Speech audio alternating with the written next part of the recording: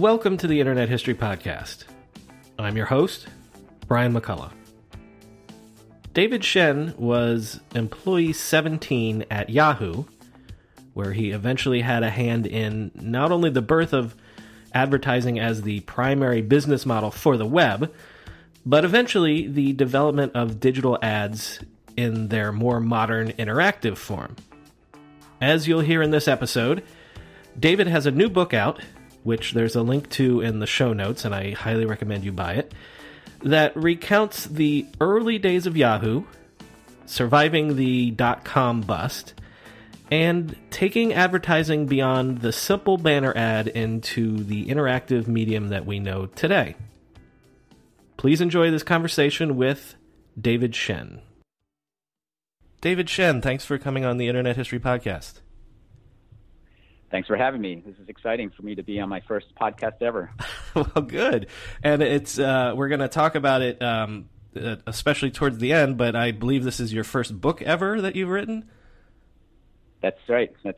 Also a very interesting process, which I'm not sure we have time to get into, but I encourage everyone to do it if they have the time. Well, I'm gonna blurb it right now. It's called "Take Over: The Inside Story of the Yahoo Ad Revolution." And we'll talk more maybe about that process at the end. But let's get started with your story. So you were a Stanford computer science grad, but I believe your first job was at Apple doing essentially product design? That's right. I got out of Stanford and I was in the product design program. I got halfway through, didn't finish it. Ended up just working at Apple because I loved it so much. But yeah, I spent about 3.5 years there doing product design back before Steve Jobs got there. It's kind of before all the excitement that we're seeing now at Apple. It was still a great time, great company to work for. Worked on Apple Adjustable Keyboard, the QuickTake 100, a lot of really interesting products, not your typical computer or laptop. Yeah, it was a great time. Yeah, it's the early 90s, so maybe you're there for some of the Newton era, maybe? Yeah, the Newton was there. Yeah. I think the second Newton had come out when I was there. Mm-hmm. Yeah, the bigger green one.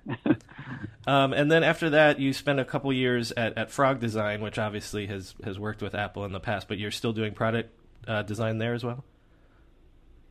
That's right. So I switched roles from a client to doing product design as a consultant, mm-hmm. Which is interesting to do product design from that point of view.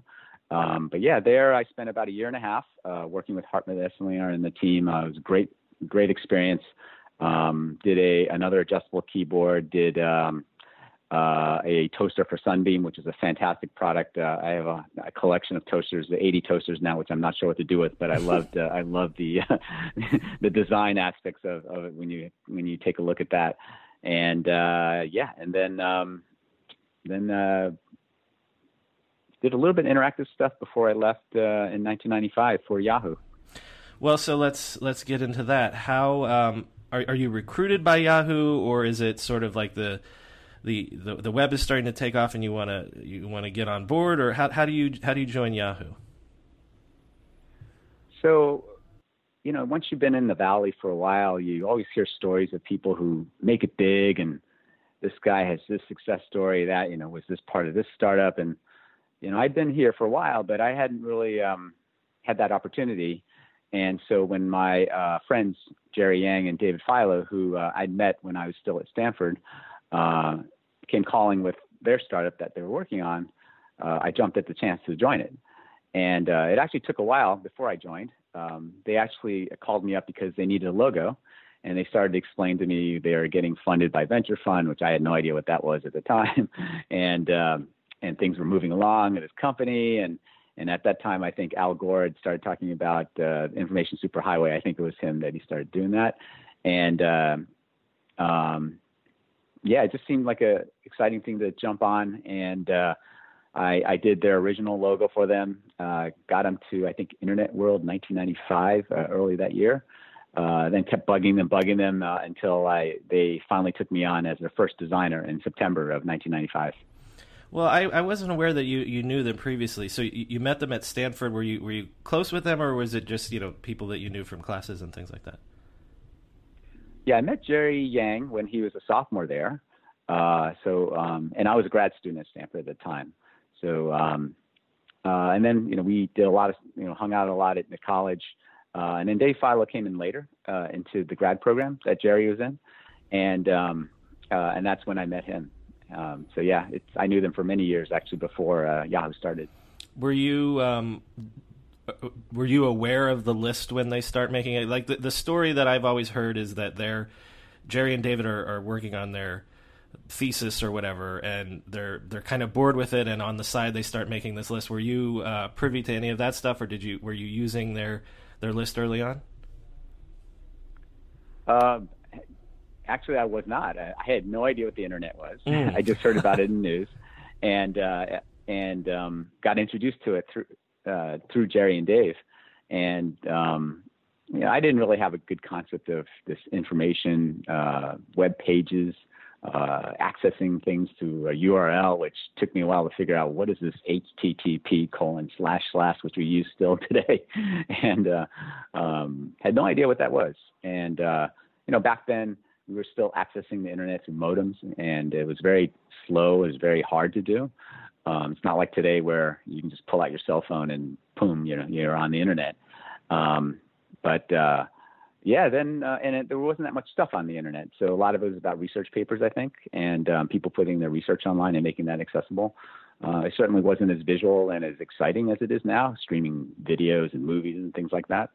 But it was very primitive. It was like the Wild West. It was a great time. So when you're hired, I think you're like employee 17 or something like that. You said that they'd already raised a venture round at that point?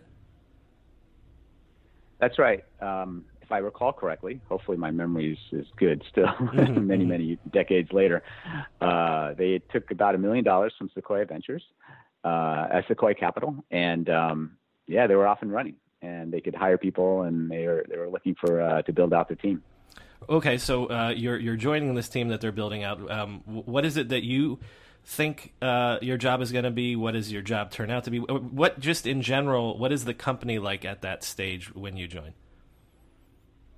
Well, they were in a small warehouse space. They were sitting with another internet provider who was very funny because I think it was 2 or 3 guys just sitting in the back, and they had this huge server room and had fiber optics coming in from Japan. I think it was the only fiber optic line coming in from Japan. And I think there was some Netscape server sitting there. There was Playboy.com server sitting there. And the funny thing I recall of that is when you look at the servers, right, the computers are blinking lights, and you see Playboy.com, which the light wasn't blinking. It was like solidly on the whole time. And then you have Netscape, which is blinking furiously, and they had tons of computers there.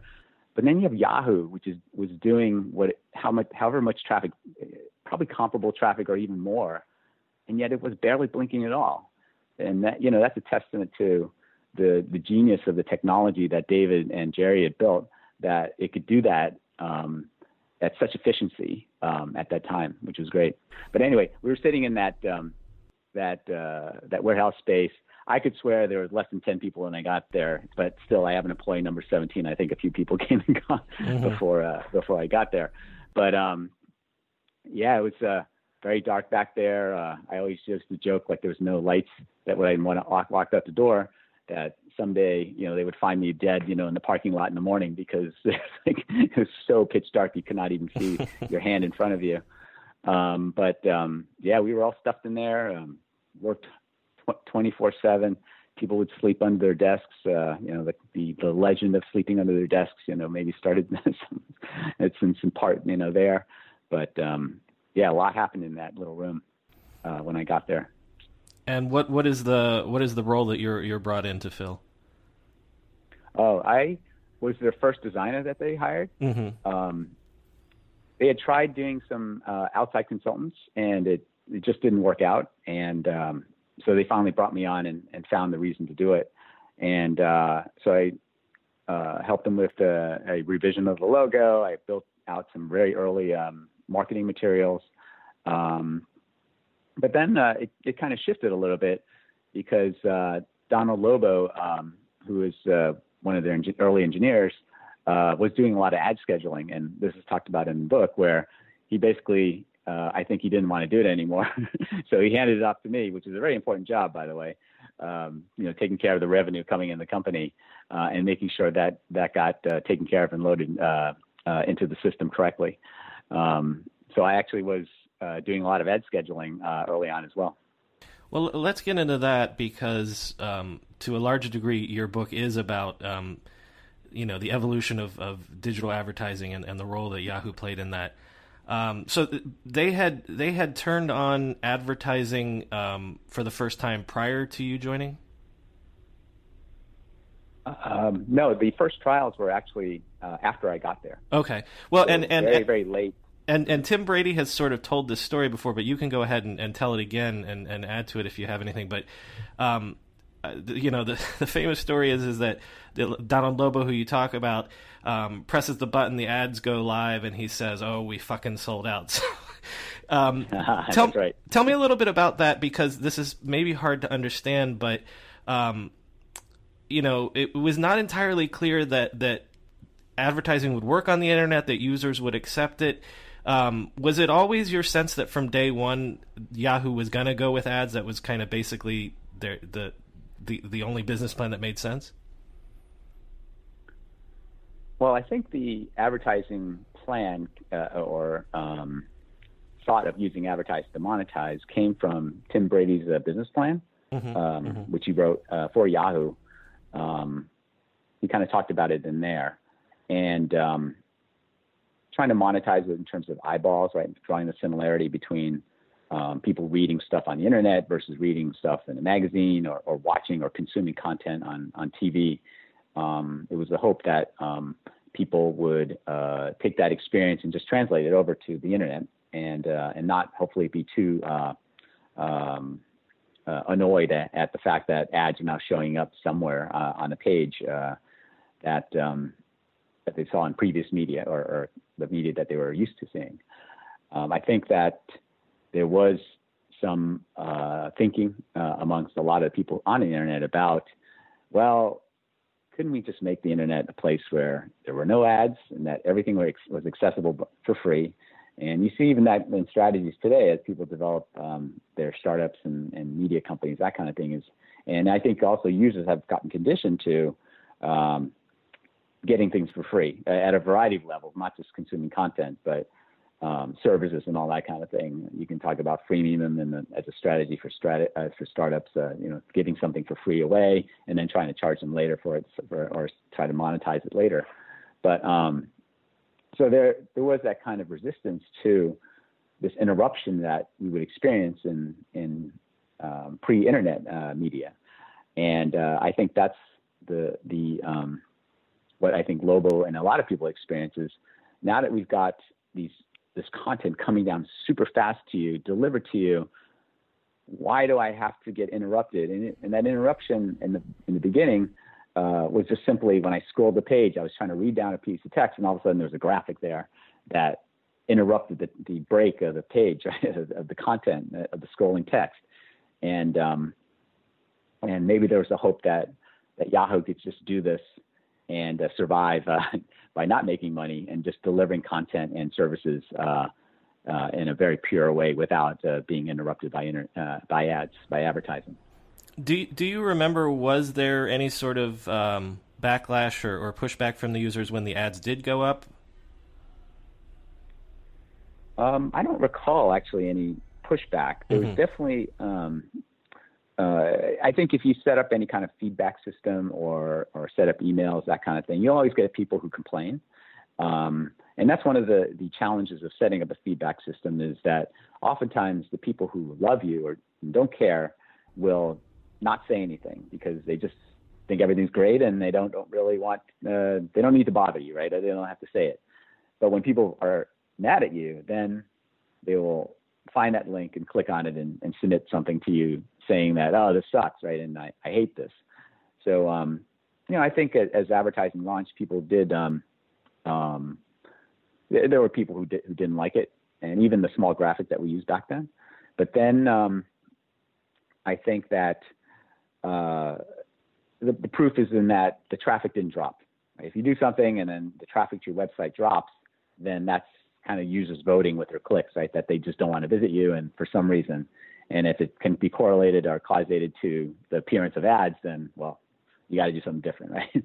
So, but traffic didn't stop and it kept going up, and things seemed to be okay. So thereby launched the first internet ads on, if I remember correctly, it was Jan 1st, 1996, when we pushed that button to watch the ads go live for the first time. Well, and other early banner ad pioneers, like the people from Hotmail that I've spoken to, they say that early on the click-through rates are what we would think of as astronomical today. I think even at one point in your book you mentioned that like some ads getting like a 22% click-through rate. And other people have told me that that's because they were so new, and the web is so new. Everyone's always willing to click on anything that's interesting before they get inured to the idea of ads. Do you remember that as well? Like early on, the ads got high click through rates. Oh yeah, for sure. I think people are always curious and wondering, what is that graphic? Where does it lead to? Certainly there was optimizations on that, whether there was blue underlying text near that graphic or not, or the graphic was outlined with the blue outline or not. But yeah, people just wanted to know what was out there, right? They were surfing the net. They were just curious and they were browsing around. They had purpose, but I think they were also curious too, right? They wanted to know what else was out there. So yeah, I think people clicked on ads a lot more back then, and now we're a jaded community. We don't click on ads as much as anymore. We have other things we need to worry about. We have day-to-day tasks that we need to get done. Maybe we have less free time. I don't know, but yeah, it's just it's different. It's a completely different world back then than it is now in terms of advertising. Well, let's bring you back in the story here. So you mentioned that you sort of take the ad scheduling load off of Donald Lobo's shoulders. I got the sense from, you don't have a background in advertising, but I got the sense that almost kind of like right away you found this whole advertising thing as sort of like an interesting problem to solve. Do you think that's like, why do you think that you sort of embraced becoming one of the ad guys at Yahoo? Did you mean early on or later? Yeah, early on. Like, question? So okay. I believe that you take over the ad scheduling from Donald Lobo, and then you work starting to set up some of the first ad servers. Is that right? No, just the scheduling part of it. Okay. And the I have to admit, back then, I knew very little about advertising except as a consumer experiencing it. And then you get into the mechanics of scheduling, and it was tough. It took a lot of time, and it took me away from doing what I was hired to do, which was design work. And you had to be extremely accurate, especially back then, because we're talking about pushing CSV files and Excel files, all checked by hand. Well, let's underline that, because you say that in your book. You guys are literally running the scheduling off of spreadsheets. It's like hard coded, and like you're literally doing it by hand. Yeah, exactly. And it's a very scary thing because we're talking about money, right? Real money from people who are paying you, and they have expectations. And if you don't deliver, then they get angry and they demand more. And you don't want to anger your only source of revenue, especially early on. So you have to be extremely accurate, doubly accurate, especially when you're doing this stuff by hand. And that kind of led to automation and all that kind of stuff. But before that happened, we would make a lot of mistakes, and there were a lot of inaccuracies. And if you didn't have that attention, you could cause a lot of problems in the revenue generation of the company. So it was very tough. And so, to be honest, I didn't enjoy it. There was another guy that got hired, and I handed it off to him as soon as possible. and then subsequently, a lot more people were hired because it would just turn out to be a huge job. But yeah, it was very tough, and it wasn't what I was very interested in. I just wanted to do more design for the company. Well, but you obviously you don't have the experience in advertising, but you do have the experience in in user experience. Is that sort of your to getting interested in doing advertising? Is that sort of understanding that you have of, you don't want to piss the users off, you want to provide ads that are actually enjoyable? Is that sort of your to advertising? Yeah, so I tend to take things in life as a challenge instead of oh my God, I got to do this thing. But so advertising to me was one of those challenges, meaning that these ads have to be on these pages. And so if they're going to be on these pages, how can I give the user the best experience possible, despite the fact that these ads are sitting on these pages? And we know that some population of them hate them outright. And we know that we cannot control necessarily what the advertiser creates. So they may create something that inadvertently annoys somebody. And there's, of course, the population of ad creators out there who actually create something that is liked, right, that by the users who view them. So, you take all those kind of constraints, and then the amount of area that an ad takes up, and then later on, we talked about high technology ads where things are flying across the page or on top of content and that kind of thing. And then we talk about sound and other types of really potentially aggressive media. And so, how do we take all that and put it all on one rectangle sitting here in this browser window, and hopefully create an experience for the user that's still positive? And that I took on as a challenge. And it's very much a user experience problem, more so than I thought it would be. But it totally made sense once I got into it. Mm-hmm. Yeah. Well, and in the big picture, getting into some of the things that Yahoo helped pioneer in this regard, like you said, moving into things like analytics, moving into things like, not just measuring page views.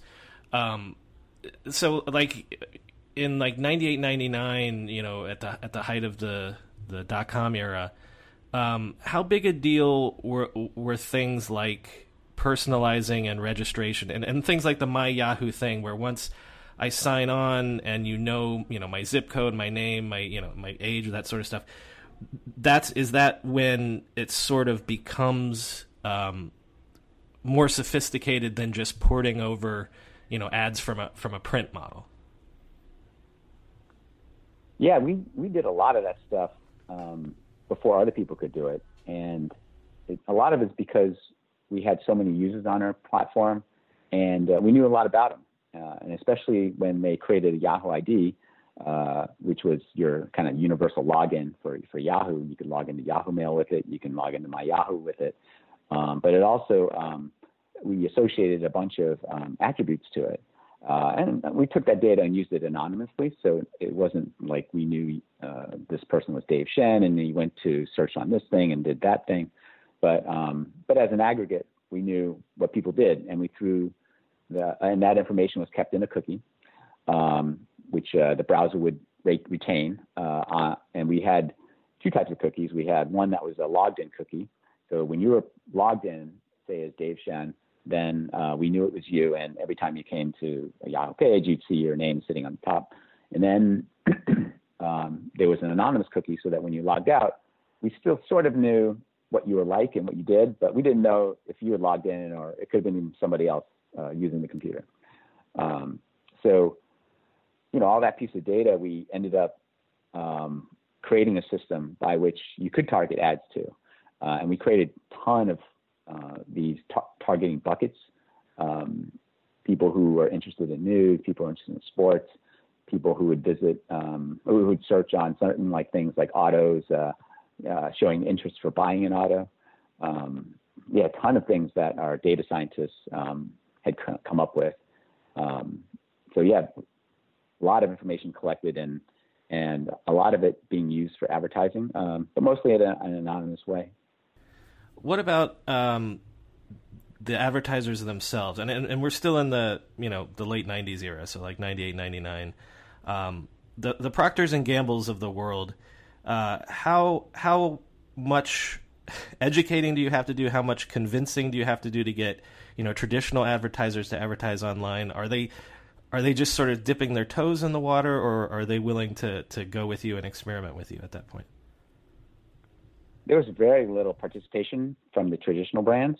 some of them were doing experiments. So they were running these here and there.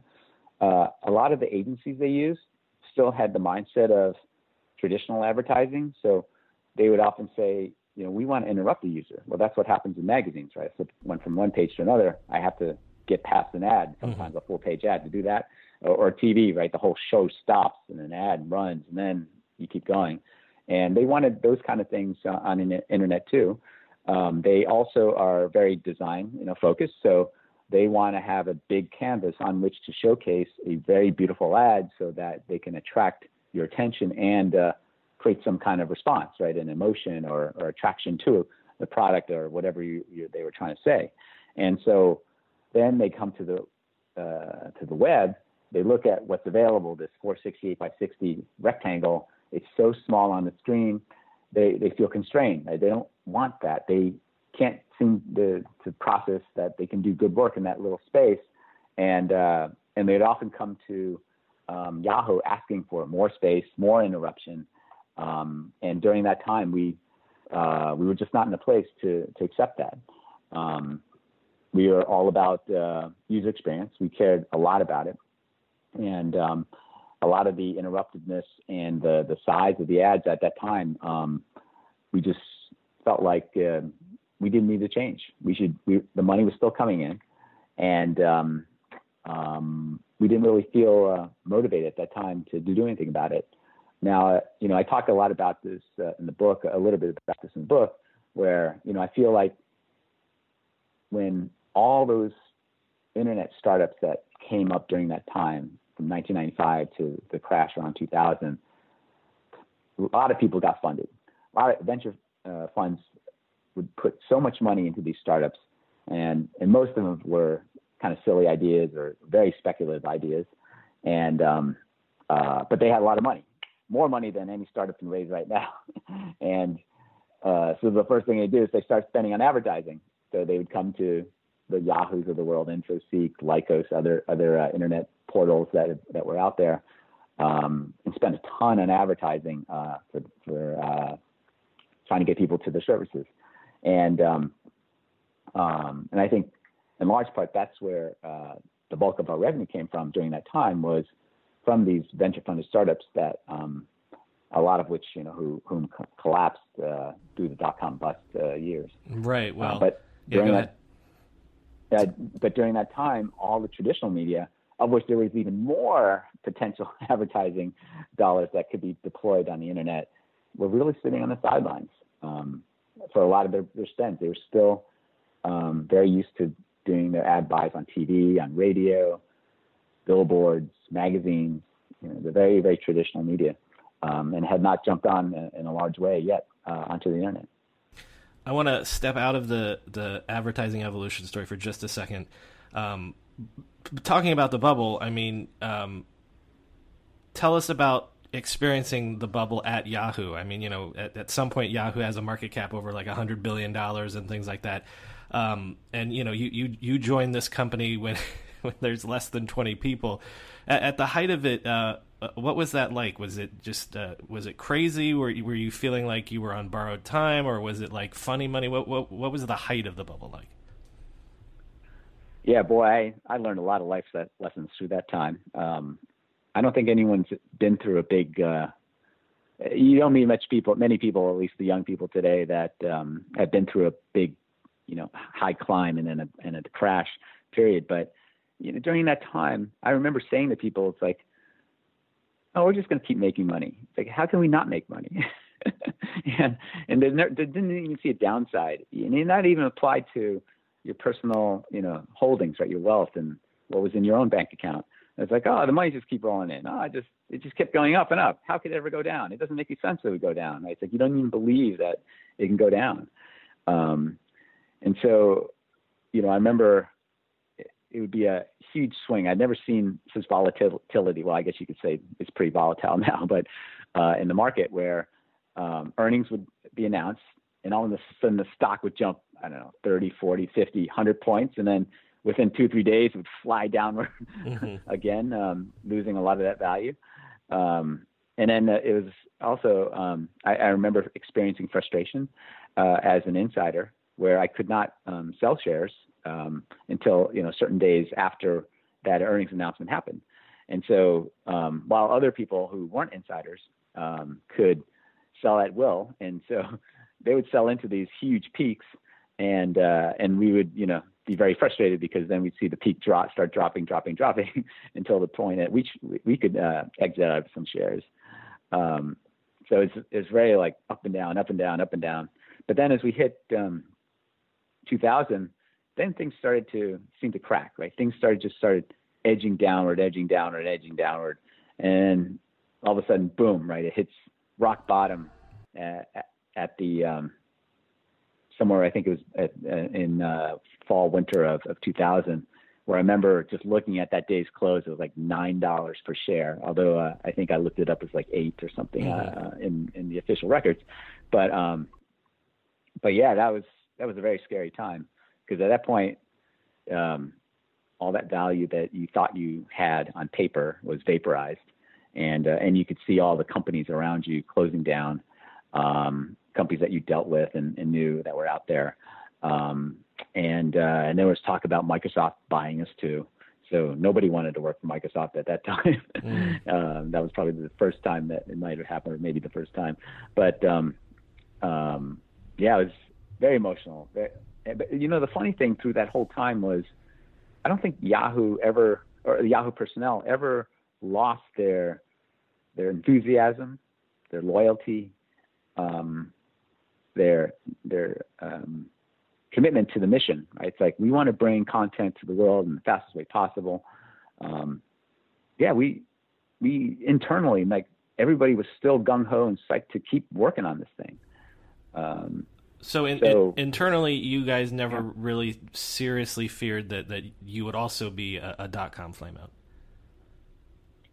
No, we just wanted to keep working on it. I think that was kind of the culture that was built at Yahoo, where people didn't want to leave still, and they still loved the place. We were like one big family, and we were still one of the biggest internet companies out there, and definitely a survivor. And we still had revenue coming in, just way less than what we had just a few months back.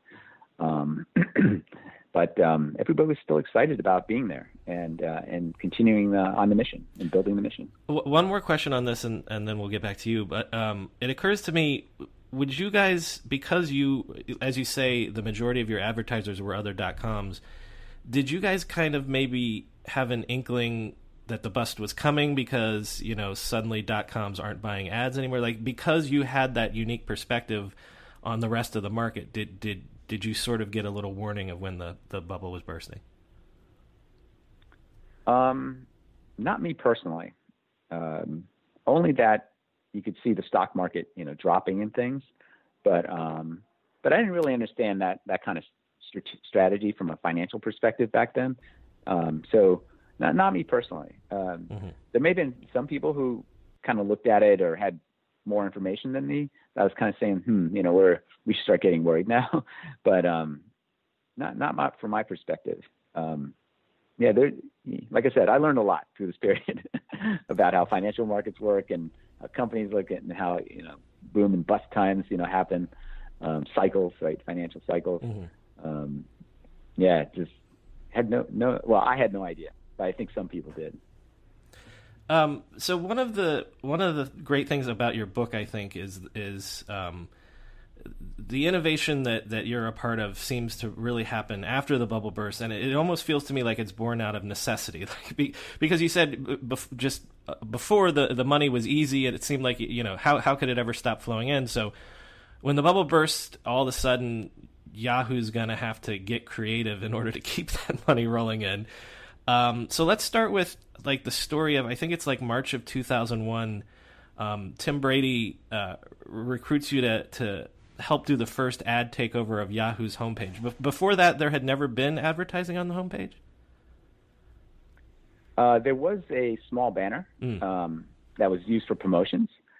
And the thought was that if an advertising was going to show up on the top page at Yahoo, that we had to give extra value to users.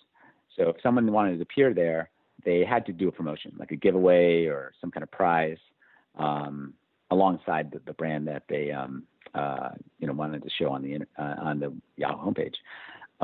But first, before I launch into part of the discussion, I want to say, like, a lot of stuff, yes, we worked on through necessity, but a lot of the ideas are not actually new. They were not new back at that time.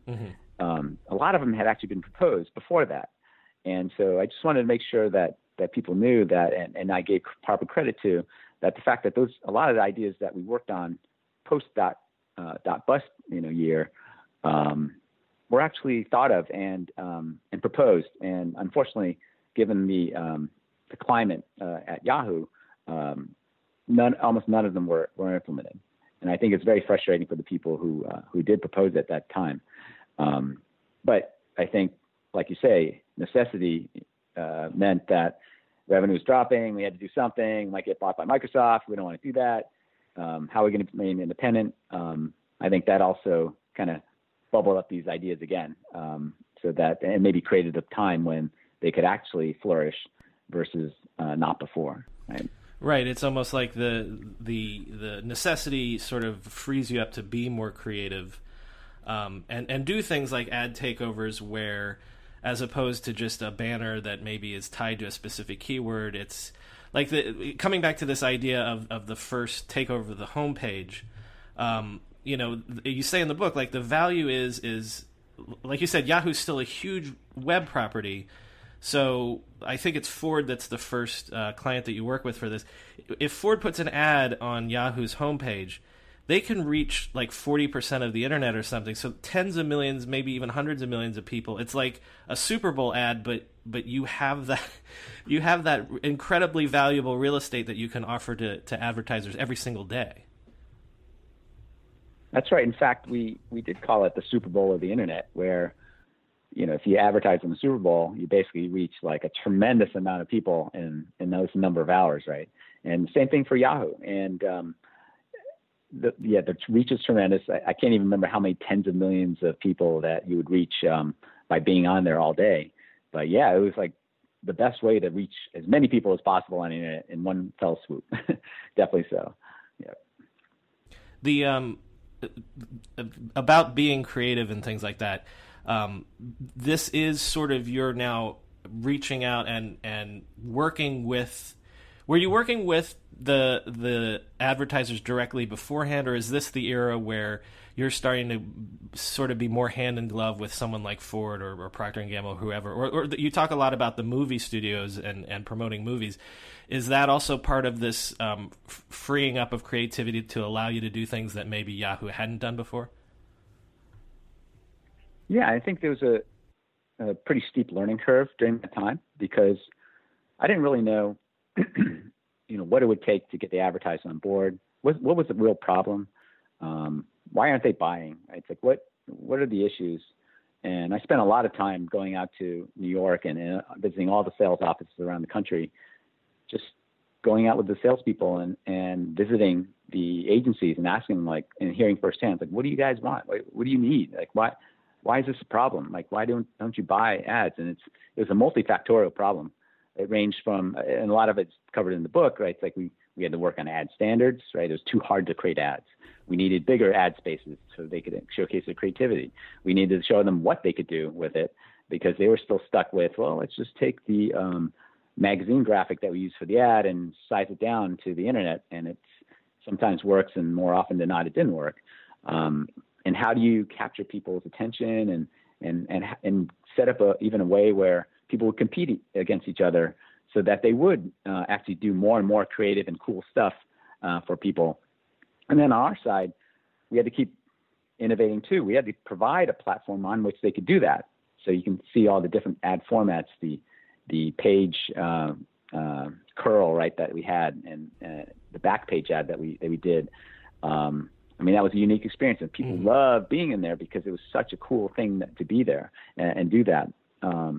So it was very much ton of different things coming together. We had to talk. We could talk more detail about each one of these things, but the team inside, they had to change their sensibilities and how they were thinking about advertising and relaxing, their stance on it, and doing lots of tests.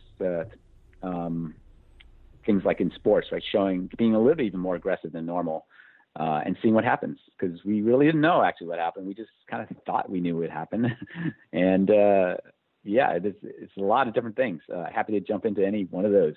One thing that it occurs to me is that you're also, the advantage that you have in 2001, 2002 is that broadband is starting to get more, it's starting to penetrate further. So you're able to do things like rich ads. You're able to do ads that have animation that can take over the page and then slide back up and things like that. So it's also after the bubble burst, you're able to do things technically that you couldn't do before.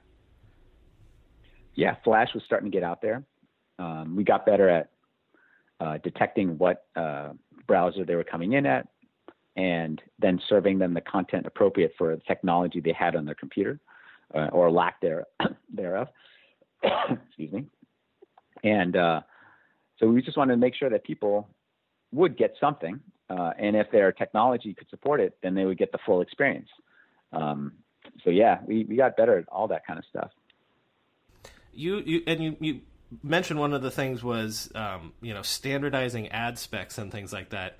Like you work with other web companies and advertising agencies and things like this, and it seems like an obvious thing now, but just standardizing the fact that I think in the book you say at some point, Yahoo itself had like 200 different ad types. So getting it down to, this is the standard, skyscraper size, this is what a rich ad can do versus a static ad and that sort of thing. Like it's kind of amazing to me that you're nearly a decade into digital advertising before people finally get their act together and start to make it scientific almost. Yeah, the standardization thing was something I wish we'd gotten an earlier handle on because, and I think us designers were at fault as well because we didn't know any better. When a producer would come to us, producers probably today they would call them product manager, would come to us saying, "Oh, I need to build a website. We need some ads on here, and here's what we worked out with sales, that there would be these buttons and these rectangles here and there. Can you just draw some?" And we get into Photoshop and do it and create an arbitrary rectangle and say, "Oh, that measures this by this, and that would be the spec." And if you don't have standards, then the way people draw rectangles is different for every single website. And so that's how you blossom to 200, I think it was 300 ads that were out there at the time. We just finally, once we put a system in to control that, then things got a lot better because we didn't really know that the effect of that on the people who had to produce the ads out there. Because not only was it Yahoo that was creating the problem, it was all the other internet portals that were out there too. They were creating their own rectangles on their websites as well. And so if you can imagine someone trying to coordinate several tens of different ad sizes, all varying by 1 or 2, 5 pixels each way, and then directing them to the right place, whether it's MSN or Yahoo or AOL or whatever, it's a huge management task. But once we got a handle on that, then things got a lot easier, and the money followed with that. Yeah. Well, another thing that really comes through in the book is how much you guys at Yahoo specifically were trying to balance this idea of, okay, we can do more for the advertiser. We can create a bigger, canvas for them. We can add interesting elements and things like that. But then at the same time, you seem to always be hyper focused on the user experience and not overwhelming people. And it did that. I guess that grew out of what Yahoo was always about from the very beginning, from when you first got there, right? Like Jerry and David always were thinking of the user experience first, right? Yeah, that was always the mantra, that users came first, and arguably maybe we swung way too much to that side through the first .com boom years, And then, it took the dot-com bust to change our thinking that we could not hold such a hard stance on advertising, and that we had to relax. We had to work with these folks who are paying our bills. Right? We had to do it.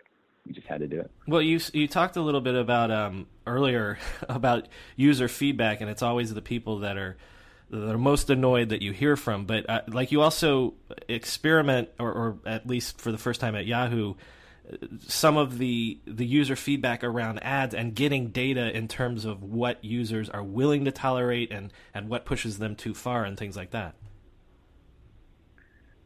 Yeah, there was two guys that worked on this, Paul Kim and John Boyd. Very simple thing. And here's the problem. So oftentimes we get feedback that, I saw this ad and it sucked and it blew across my screen or did this or flashed at me. And then we try to figure out who that was, and we couldn't. And because we don't know at exactly which moment that the person's on the web page, what ad was on that page at that time, right? Ads are served randomly, right? As you hit reload on a page, it keeps refreshing that ad in an attempt to give you yet another different ad once you revisit that page. And so it was very frustrating that we'd get this feedback on, this thing, that thing happened, and we couldn't figure out who it was or what was causing it. In fact, there was also adware. So they might have downloaded by accident some very bad software onto their browser that got installed, and all of a sudden there could be ads overlaid on top of our ads, and so it might not even be on our system at all. And so what we did then was Paul and John put this feedback link at the bottom of every single page on Yahoo, and using some statistical knowledge, we actually figured out how to determine what that ad was in our system, if it was an ad in our system, and that helped our ad schedulers track down like who the culprit was, that they gave an ad that maybe was a little bit too aggressive, or maybe even got past our approval system and got scheduled by accident. And so, and then once we could associate the feedback to an ad or advertiser, then we could pass that information back. And often salespeople would take that information back to them and say, look, I think, your ads are a little bit too negative or aggressive or whatever. Would you mind doing something for it? Because here's our stats on ad feedback. They're saying that people hate your ads, and it's above the normal noise, because there's always this kind of baseline level of negativity. And that's the important thing about this stuff is there's always going to be people who complain no matter what. But you got to figure out what that baseline of negativity is. And once someone spikes above it, then you have a problem. Well, again, this would seem obvious only in retrospect, but I mean, you write in the book about things like simple, intelligent ad rotation so that I'm not bombarded by the same ad 5 times in a row. Like setting up systems so that you see it once and then maybe you wait a while before you show it to the person again. That helps the user not be annoyed, and it also helps the advertiser because it sort of has that sort of mind penetration thing. Yeah, and I think that's an interesting point you make there, because I think advertisers would much rather hammer you with the same message or their continuing message over and over and over again. Right. But I think users tire of that, especially the ones that are not interested. Or if you do it in a poor way, like maybe it's the same ad every single time, you just keep seeing it over and over again. Some people got more creative where the message would continue right across the next page. It would be a continuation of the story or the message, right? So there were things that people did that were better, but most people just did not want to see the same ad over and over again, especially if they were not interested in it. The thing that again, I don't want to give away too many of your great stories in the book, but the thing that struck me just based on other people that I've spoken to, like when I did the 20th anniversary of the banner ads, a couple interviews with like Joe McCambly, Craig Canerick, and when they talked about what they regretted about being pioneers in that first digital advertising was that it hadn't followed through. A lot of people hadn't followed through on the interactive promise of the web. And it seems like around, 2002 to 2004, you guys at Yahoo were really sort of the pioneers in sort of bringing that to fruition for the first time, instead of just being a dumb banner that pops in your face and annoys you. You guys were getting creative with the interactivity that the web was supposed to be all about anyway, where the ads are intelligent and maybe even funny or entertaining, and so it's sort of like that maturation of advertising that I guess in the .com times, it was just the money was too easy and too good to sort of evolve that thing till you guys do it after the bubble burst. Yeah, and I think the technology wasn't quite there yet either to do it really well before the .com bust anyway. But once we got going, the technology kind of caught up, and people weren't crashing browsers because they saw an ad on the page. Then things could become more interesting. Advertisers could bring the experience onto the page. People didn't have to leave, and people still, I think, today are stuck on, I got to have this many visits to my website, as their metric for success in their jobs or whatever, especially marketers. And I go, I'm not sure it's about that anymore, right? Sometimes it's about just seeing the ad. Sometimes it's about people interacting with the ad. Sometimes it's much more downstreams. Like maybe I saw the ad and then I walked to a local store and I bought something. How do you track that, right? That's pretty tough. But yeah, we're getting a lot more sophisticated and bringing the promise of what the internet can do to, especially for advertisers. There's some really cool stuff happening right now. Some of it's kind of, it's a little bit scary and intrusive. You think about it, especially like if I search on Google and with something, and then all of a sudden I go to another web page and there's an ad for that thing for the next month. Yeah. For the next month, or it can be a little bit unnerving, but you kind of get used to that too. And sometimes it's worthwhile. Sometimes it's valuable to the user as well. Well, okay, so that just in a broad way, you kind of got into it there, but what do you think of the state of advertising now? We're obviously a decade into the mobile era. You have things like retargeting, like you're talking about, but also native ads and things like that. So, what do you think has advertising matured in a way that you think it's healthy today, or are some people starting to do some of the bad old behavior from the .com pop-up days? What do you think of advertising right now? I don't think anybody's doing anything bad from an experience point of view. At least I haven't seen it. I don't see many ads that are like, if you go to the back of the book, I have an appendix of these ads that are very of questionable quality, I call it. Mm-hmm. and I don't see much of that. Maybe occasionally, but not much.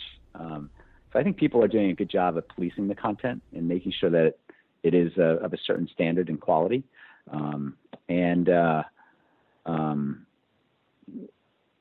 I think what advertisers need to contend with now is how easy it is for people to ignore them. Right? People are used to seeing where those rectangles are, and they just kind of flow right by them from their eyes, right? They're going right past it and looking down and reading stuff. I think that's where people need to figure out is, how can I recapture their attention when they've conditioned themselves not to pay attention. I think that's a huge challenge. I think there's definitely opportunities in mobile advertising, which everybody's got a device now. But I talk about this, I think, in the book a little bit. But when we first started, there were 640 pixels by 480 pixel screens out there, and that was huge, right? And the 468 by 60 banner that we used to have on there was a large area on that particular screen, that resolution.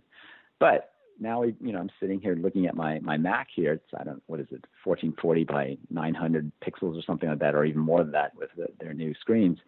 And if you put a 460 by 60 pixel ad on there, it's so tiny. In fact, all the ads that we created for the standards, the rectangles and everything, the large rectangle doesn't look so large anymore. Everything just seems to get smaller and smaller as the resolutions of the pages get larger and larger. So easier to skip around. So I think, what do advertisers need to do now? It's an instant question. Not sure it's more interruptiveness. I think those still have the same issues as before, but I think the world is still open in terms of creativity. Right? What do you put in the ads? What kind of message you're sending to people? There's always something unique you can do there, And I think advertisers should always be challenging themselves to do more and more creative stuff. And then I should also say that having worked on the portal side of things, I think portals should also challenge themselves to continually innovate too. I always used to talk about this with the front page team, that you got to keep coming up with the formats. I don't care how you do it, you just got to keep doing it, because as soon as the first one goes out, they're always excited. They pay the most money for it, and then it quickly becomes commodity because everybody else is second or third, and nobody is excited about doing the second or third or fourth execution of that. And then the price that you can charge for that ad goes down too. So you got to keep coming up with new stuff, new templates for people to drop their creativity into. So I think portals can also do a lot more as well. Well, as we said at the beginning, the book Takeover. This is your first book. What was that like? What was the story that you felt was important for people to hear about 20, 15, 10 years on from the events in this book? Yeah, so when I started the book, I really wanted to write a book about Yahoo, since I felt like I was one of the early guys there. But I didn't really want to do a general history of Yahoo. I think some people tried to tackle it, and maybe I kind of felt that one of the founders, Jerry or Dave, should do that. But I felt like I had something to say about it. So that's how I came up with this thread of let's do a little Yahoo history, but let's talk about the advertising piece, which I had a large role in, especially towards my later years at Yahoo. So then, I sat down with my friend Stephanie Zong for many, many weeks, and she just sat there and typed on a computer while I just regurgitated everything I could remember before I forgot about it. And then once that got into the computer, then I reorganized it and into something that was readable. I reached out to a bunch of friends, old ex-Yahoo friends, kind of tried to tighten up the story in between there. And then I kind of let it sat for many years. And I think the impetus for me to bring it back up was all of a sudden they started appearing these startups and consultants that could help you write a book. There's like bookinabox.com, and I ended up going with another consultant, Robert Hokeman Jr., who's awesome, who shepherded me along the way. And basically these people can help you write these books. So I said, okay, I dusted off my file and gave it to him, and he cleaned it up like a real editor should have cleaned up. And then I had to teach myself how to self-publish, and I learned a lot about that process. And and now it just kind of coincided with the timing of Yahoo's sale to Verizon. So it's kind of an interesting time that maybe I tried to hit it a little bit closer, but I missed it by a couple months, but publishing the book. But I thought it was just a good time where, we could, those of us who were there could reminisce and kind of be still excited and think about all the great things we did there. So this is just one aspect of Yahoo's history that people can be really proud of. As someone that was there almost at the very beginning, what are the feelings about Yahoo no longer being a independent entity anymore? Is it? I guess it's bittersweet, or what do you think about Yahoo's life cycle, as it were? At one level, it's very hard for me to have an attachment, because I kind of I have a good tendency. I've always practiced letting go of things very easily. So when I left back in 2004, I kind of let go way back then about all my stuff about Yahoo and my attachment to it.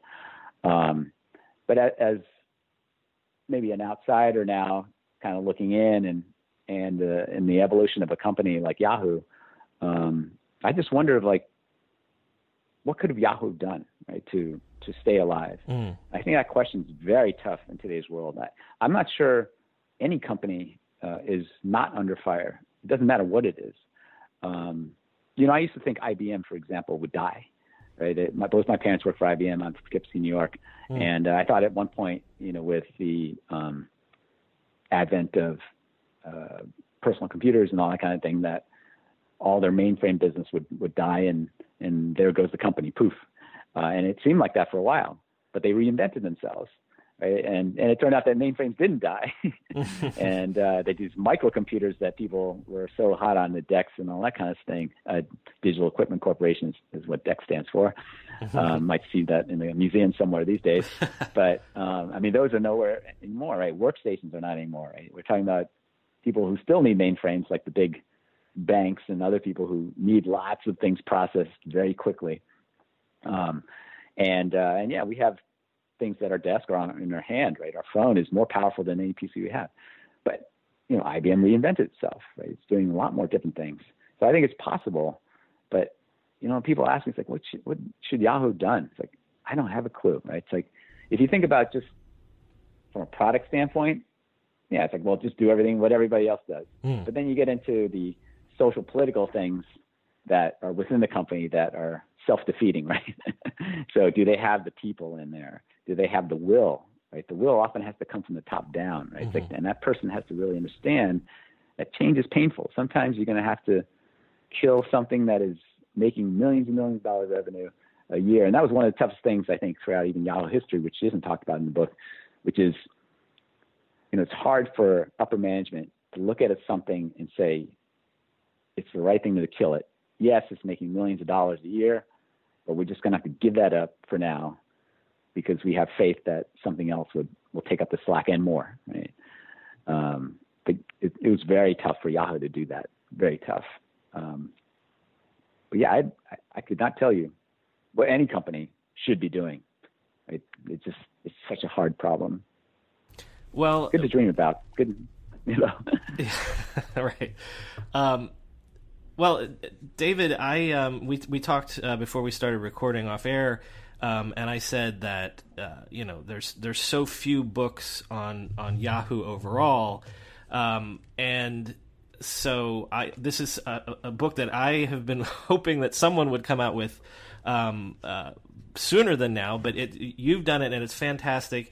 It's not only there's you know, I've said on this show before that I think that Yahoo was the first great web company.